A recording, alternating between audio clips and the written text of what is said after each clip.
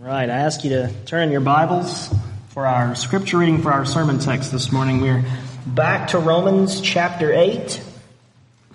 And this morning our focus is going to be on Romans 8:34. Romans 8:34. I'm going to back up for context and read beginning at verse 31. I'll ask you to please stand as we read Holy Scripture together. This is God's holy, infallible word for us, His people, beginning at Romans 8:31. What then shall we say to these things? If God is for us, who can be against us? He who did not spare His own Son, but gave Him up for us all, how will He not also with Him graciously give us all things? Who shall bring any charge against God's elect? It is God who justifies. Who is to condemn? Christ Jesus is the one who died.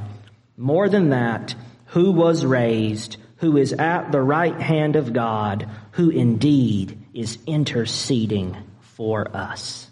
This is God's holy word for us, His people. Father, we ask that you would bless our time in this word. Send your Holy Spirit to empower not only the reading, but now especially the preaching of your truth, of your word. Plant your truth down deep in us and let it bear glorious, pleasing fruit in your sight. We ask it in Jesus' name. Amen. You may be seated.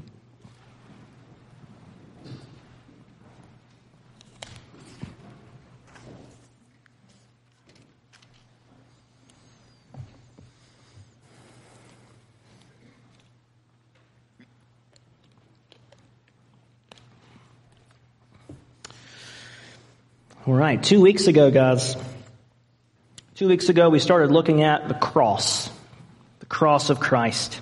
2 weeks ago we looked at a doctrine, hopefully you remember, penal, substitutionary atonement. And we also looked at the doctrine of limited atonement from Romans 8:32.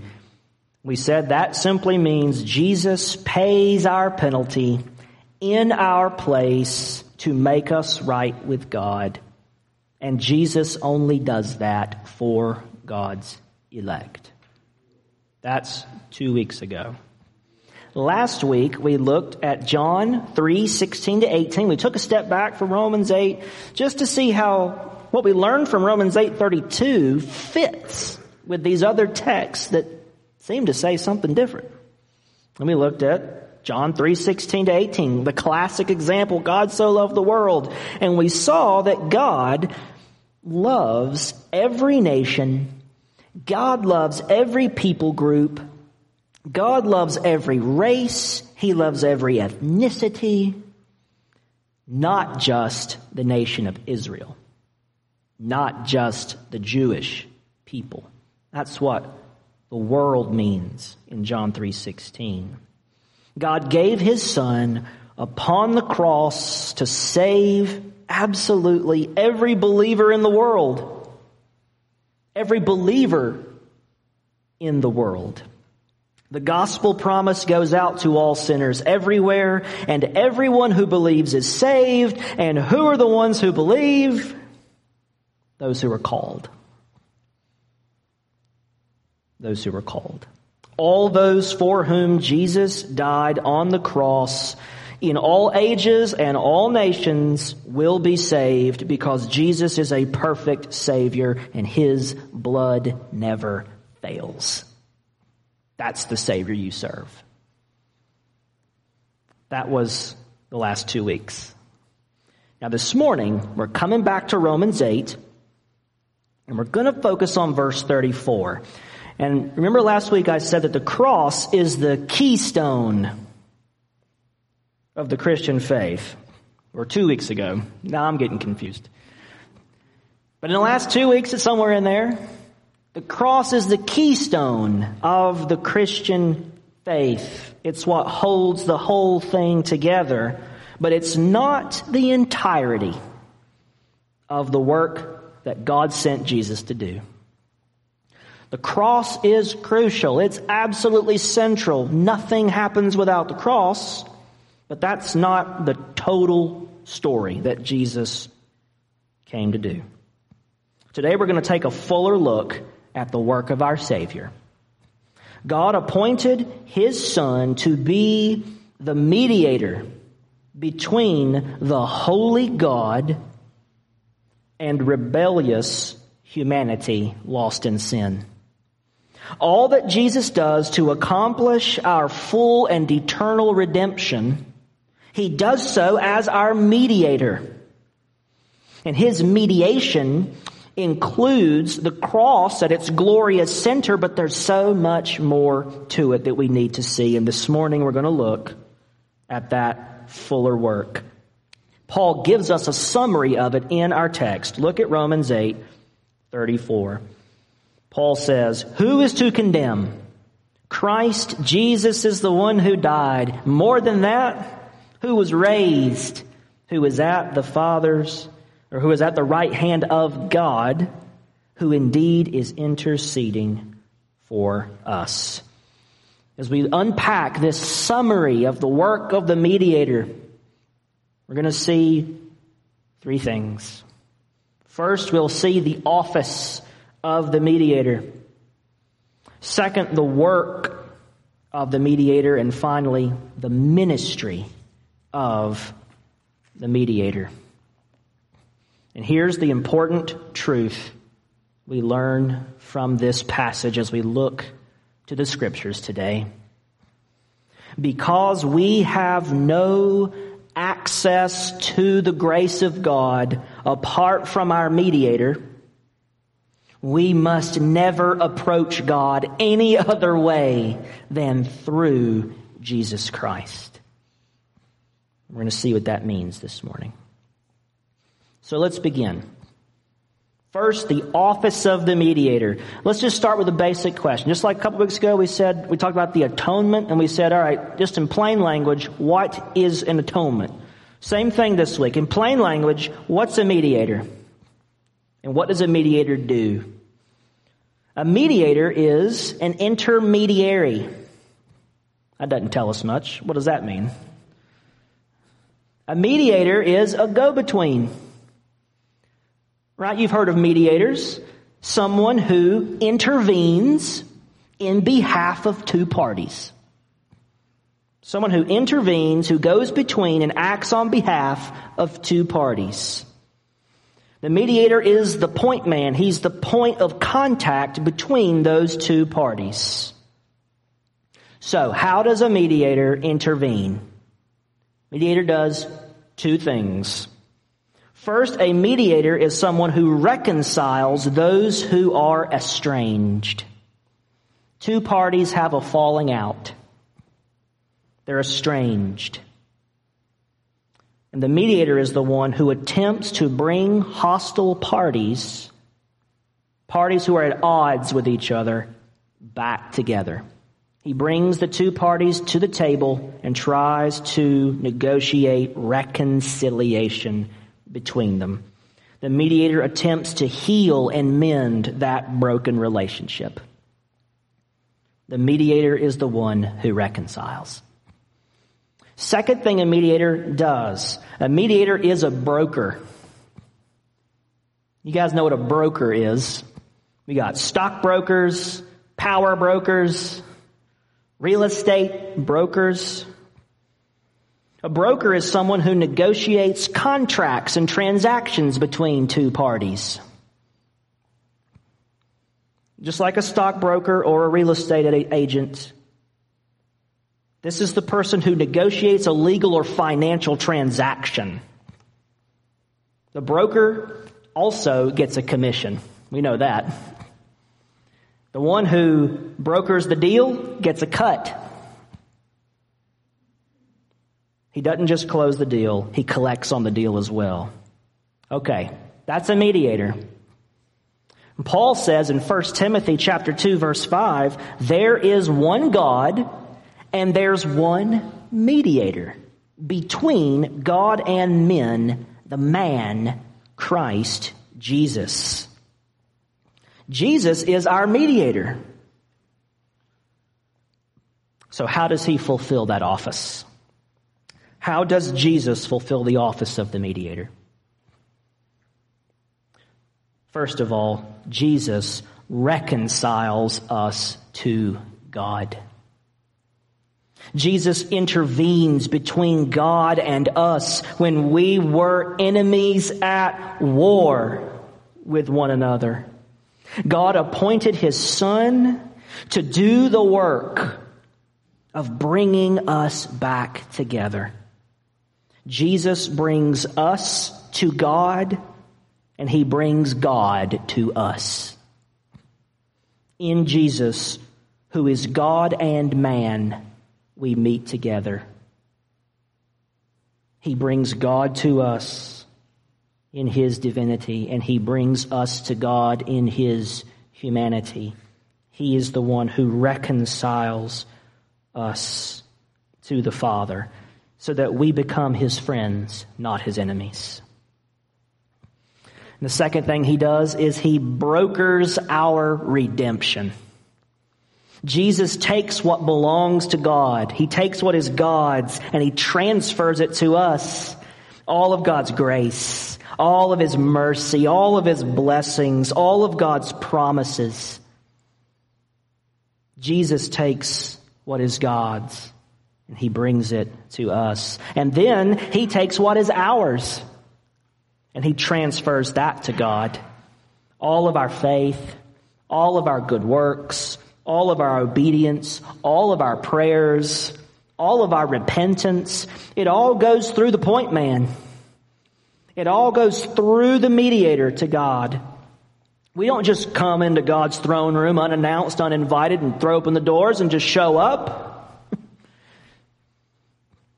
No, we go through our mediator. We receive our redemption from him. All of God's grace and blessing and promise is found in Christ. And all of our response to God's grace flows back through Christ to God. It all goes through the mediator. He reconciles us to God and he brokers our redemption. So what's his commission? The broker gets a cut. He collects on the deal. He doesn't just close it. What is Christ's commission? What does he get for doing this work? Jesus gets the glory.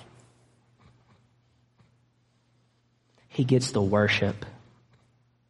He gets the thanks. He gets the credit. He gets the love and devotion. He gets the bended knee. He gets our heart. He gets our hands and our feet and our eyes and our ears and our mouths, our bodies, our souls. He collects everything.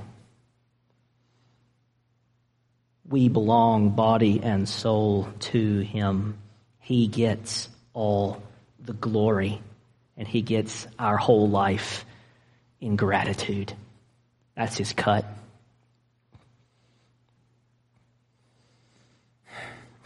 That's the office of the mediator. Now, how does Jesus accomplish this work? How does he reconcile us? How does he broker our redemption? We've been talking about this the past couple of weeks with the cross. It's absolutely central. Let's press in a little further. Point 2, the work of the mediator. In the office of mediator, it is the role of Christ by the eternal appointment of God the Father to reconcile us to God, to broker our redemption. And this is why the office of mediator is sometimes called the office of redeemer. We call Christ the Redeemer. So what is that work that the mediator or the redeemer does? How does he bring about these things? He does it 2 ways. First, he accomplishes our redemption, and second, he applies our redemption. There's a fantastic book by a great old Reformed author, John Murray, and the book is just simply called Redemption, Accomplished and Applied. It is a classic. It is not long. I highly recommend it. John Murray, Redemption Accomplished and Applied. It's all about what Jesus does as our Redeemer, our Mediator. Now, in our passage in Romans 8:34, Paul refers very concisely to the whole entire work of redemption, not just the cross. He refers to all of it. And notice the pattern. Notice this pattern in Romans 8:34. It goes from humiliation to exaltation. Jesus dies. He comes down and he dies, it says. And then he is raised. And he's not just raised from the dead, he's raised up to the right hand of the Father, and there he sits. There's this big pattern of coming down and going back up. His humiliation and his exaltation. Christ Jesus is the one who died. More than that, who was raised, who is at the right hand of God, who indeed is interceding for us. That's the pattern of this work of redemption. And Paul spells it out so beautifully in Philippians 2. He says, though Christ was in the form of God, he did not count equality with God something to be grasped, but he emptied himself by taking the form of a servant and being born in the likeness of men. He's coming down. And being found in human form, he humbled himself. So he could have been like an emperor, right? He's the Son of God. He comes and becomes flesh for us. He could have come as a king, as a ruler, as an emperor, knocked Caesar off his throne. He didn't do that. He went even lower. He humbled himself, it says, by becoming obedient to the point of death, even death on a cross. That's as low as you can get. The shameful death of the cross. Therefore, Philippians 2:9, God has highly exalted him.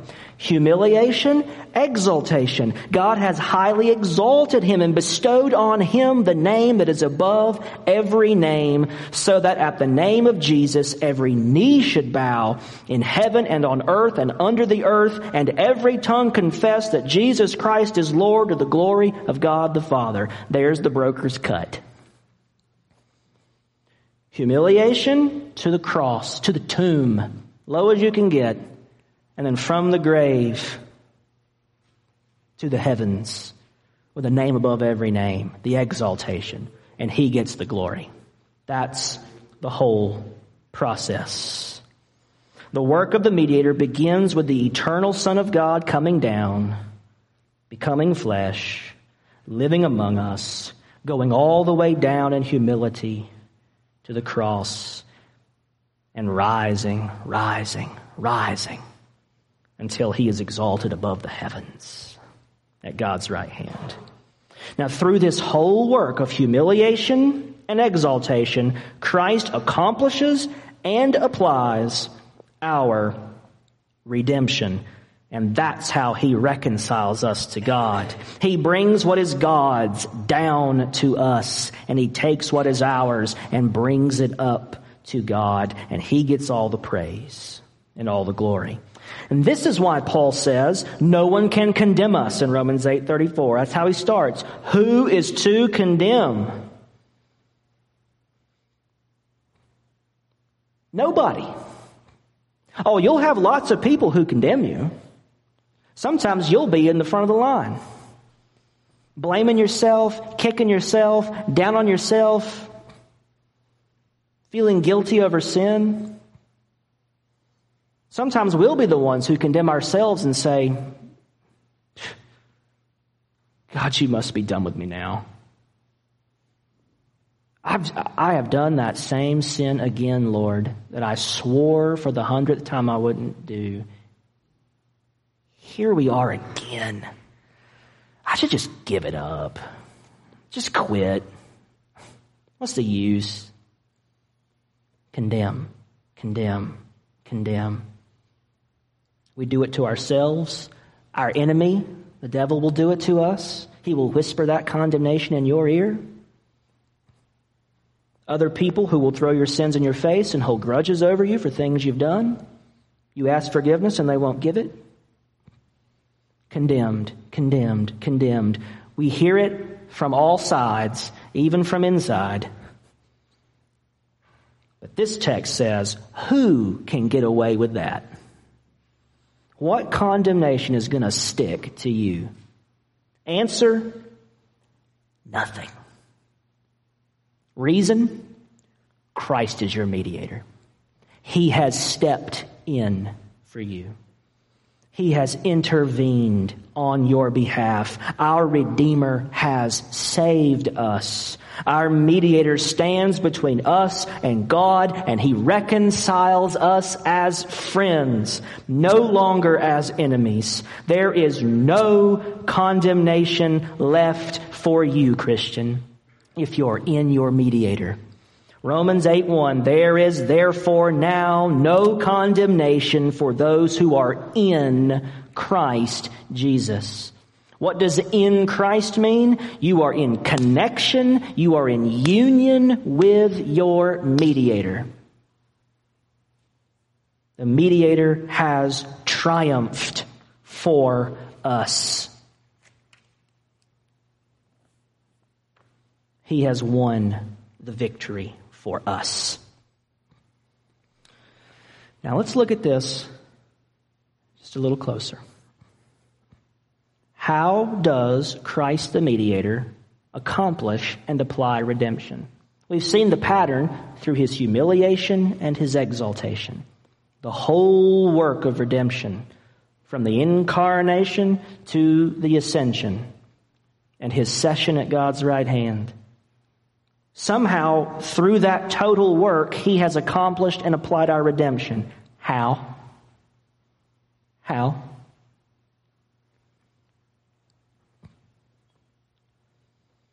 Christ fulfills the biblical role of our high priest.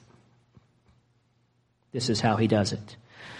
There are a lot of parts to this theologically, and you get John Murray's book and he'll walk you through it step by step, and you'll feel like you've been to seminary for 9 years. Get that book and he'll walk you through the whole thing. I just want to zero in like a laser on this one aspect of it. Christ fulfills the biblical role of the high priest from the Old Testament. That high priest, that whole office of high priest, was pointing us somewhere. It pointed those ancient Israelites somewhere in the future. And now we can look back at the Old Testament through the New Testament, and we can see through that New Testament lens, through the cross, what it was all about. How does it work? Well, what did the high priest do? Here's how it worked. You're an old Israelite, Old Testament Israelite. You commit a sin. You've defiled the land, you've defiled the tabernacle or temple or the altar. Your sin defiles God's holy place. That's how it worked. So how did you expunge, cleanse the holy place and get your record clean? Well, you took an animal, a ritually appropriate animal according to the law of Moses, and you took it not right into the Holy of Holies. You didn't barge in and say, here you go. Nope. You went to a priest, a mediator. He goes to the priest. He puts a hand on the head of that animal, that innocent animal, and he confesses his name and his sins over that animal in the presence of his priest. And the priest then leads the animal away, and he sacrifices that animal with that person's sins pronounced over its head. He slit its throat.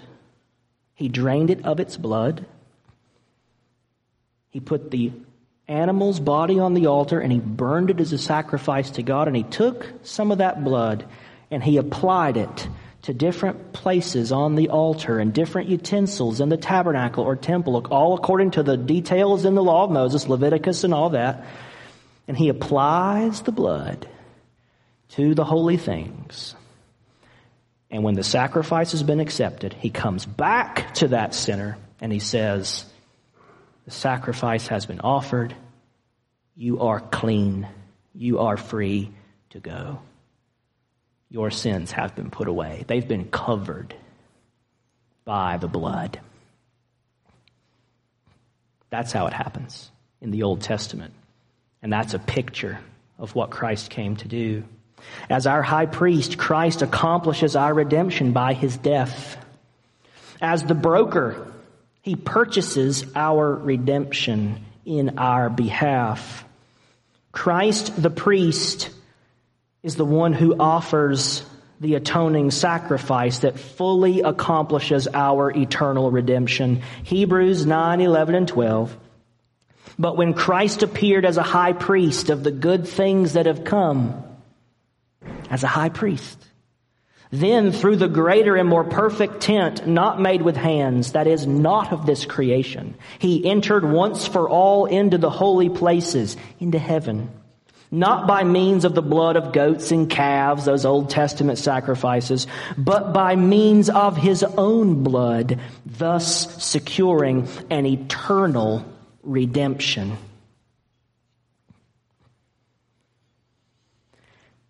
And now we have a problem.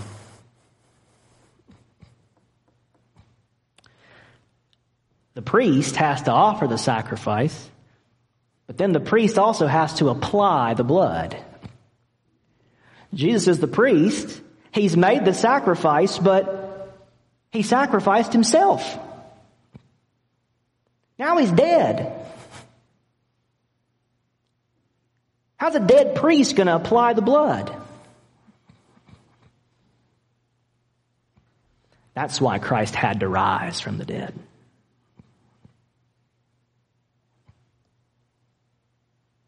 This is why the resurrection was necessary. God raised Jesus from the dead and exalted him to heaven, not into the tabernacle, not the Holy of Holies in the temple on earth, but into the holy place of God's own heaven. The true tabernacle, the true Holy of Holies, right up to God's throne, right in his presence, at his right hand. He exalted him to heaven so that our great high priest could present his perfect sacrifice before the throne of God above. Behold, O mighty Father, the nails where they were, the wounds where I was slain. See this side. He didn't just say it to Thomas, doubting old Thomas. Well, come on, Thomas, put your hands here and see that I'm not a ghost, I'm real. I'm flesh and bone. He walked up to his father and he said, behold, I am your son, the Lamb of God, slain from the foundation of the world, who takes away the sin of the world. Behold my sacrifice. I have offered it as you requested. And having done so, Christ looks back at you and he covers you with his blood. He applies his perfect redemption to you, and you go free. That's what the resurrection's about. The resurrection does a lot of things for us, and this is central. Notice what Paul says in Romans 4:25. Romans 4:25. He says, Christ was delivered up on the cross for our trespasses, and he was raised for our justification. Christ was raised from the dead so he could apply his righteousness and his blood to you so that you could be free from all your sin. The only reason you can be free of sin today is because your Savior is alive. He lives. And he doesn't just live on down in our hearts.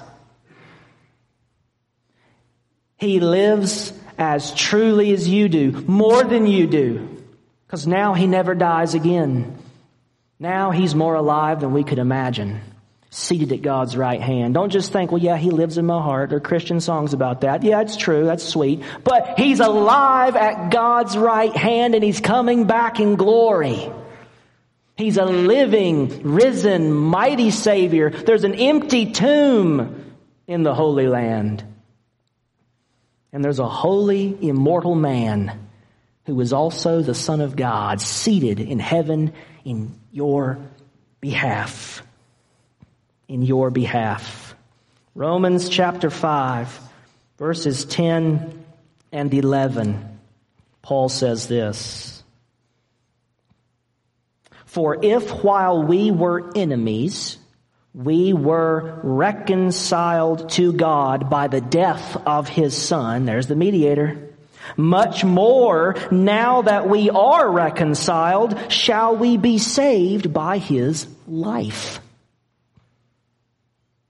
More than that, we also rejoice in God through our Lord Jesus Christ." Again, the mediator, through Christ, "through whom we have now received reconciliation."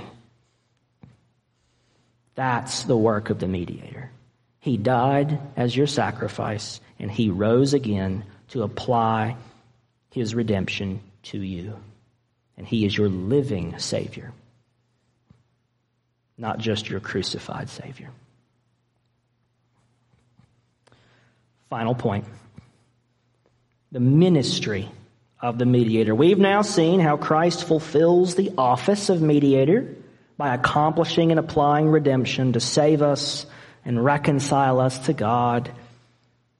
That's the work of redemption. That's the work of the mediator. Now finally, the ministry of the mediator. Jesus continues to mediate for you every single day and every single hour of your life. How so? The end of the verse, Romans 8:34. "Who is to condemn? Christ Jesus is the one who died, more than that, who was raised." That's why no one can condemn you. He has died and he has raised. "Who is at the right hand of God," last part of the verse, "who indeed is interceding for us." That's something he's doing right now. As you sit there, he's interceding for you and for me now. You see, Jesus is not done with you when you get saved. He's got bigger plans than just forgiving you. Now, there are many, many ways that Jesus intercedes on our behalf. I just want to mention 3 as we close. First, Jesus pleads our case when we sin. He pleads our case when we sin. Hebrews 7:23-25. "The former priests," those Old Testament priests, "were many in number because they were prevented by death from continuing in office. But he, Jesus, holds his priesthood permanently because he continues forever." Now that he's been raised from the dead, he won't die again, so he can be priest forever.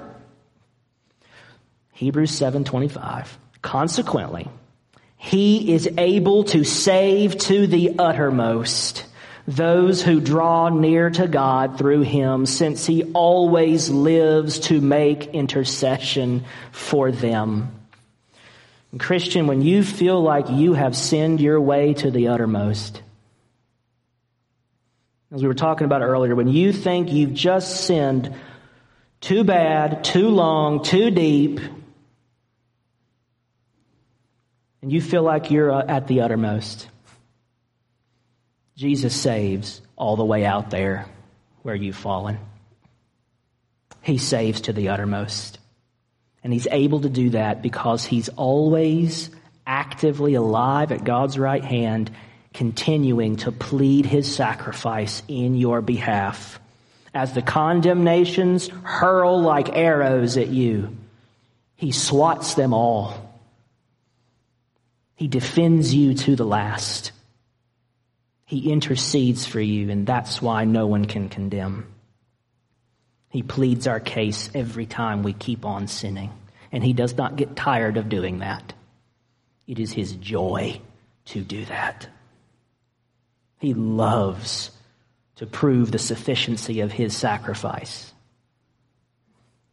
Number 2, he doesn't just plead our case when we sin, he also helps us in our weakness. Hebrews chapter 4, Verses 14 to 16. Since then we have a great high priest who has passed through the heavens, Jesus the Son of God. Let us hold fast our confession. For we do not have a high priest who is unable to sympathize with our weaknesses, but one who in every respect has been tempted as we are, yet without sin. Let us then with confidence draw near to the throne of grace, that we may receive mercy and find grace to help in time of need. When you feel weak and needy, you come to your mediator. And through him, you come to God.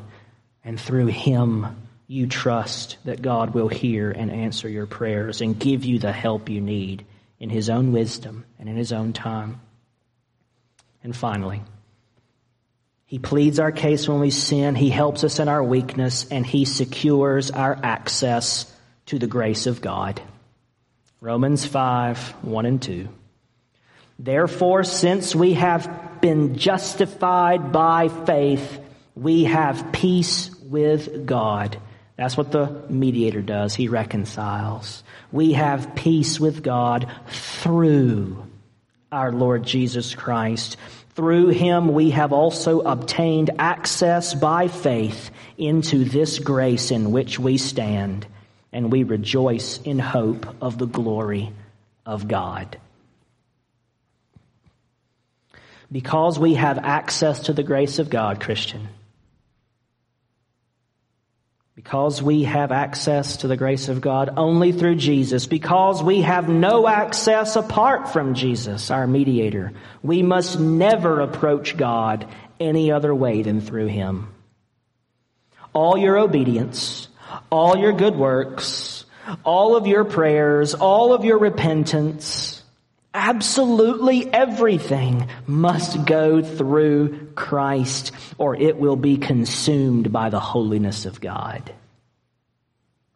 It's only in Christ that we are accepted. It's only in Christ that we find a gracious God who loves us. It's only in Christ that we find the mercy and favor of God to save us and forgive us of our sins. It's only in Christ, Christ alone, Christian. We stand in Christ alone because he stands for us before the throne. Let's pray. Father, we thank you so much for the work of the mediator, that you sent him to do it all. You sent him to do absolutely everything, and now we have everything in him, and we owe everything to him. He purchased our salvation. He bought us our faith and our joy in you. He bought for us our whole redemption and the application of it. Your election, your predestination, your calling, your justification, your adoption, your sanctification, glorification, absolutely all of it was bought by his blood and his humiliation and his exaltation. And it's applied to us because he lives. We don't worship a past time Savior who once walked the earth and once lived for us and now he's gone. But we look back with gratitude to what he did. No, we look to one who lives and reigns and rules now, who hears us now, who intercedes now. And we just give him all the glory because he deserves it. We give him all the glory. We give him all the praise. Help us to trust in him alone, to always cling to him, to strengthen our bond with him, to grow in our relationship with him, to never make a step without him, because he is everything. He is everything. Help us to believe that and to live like that today and this coming week for your glory. In Jesus' name, amen.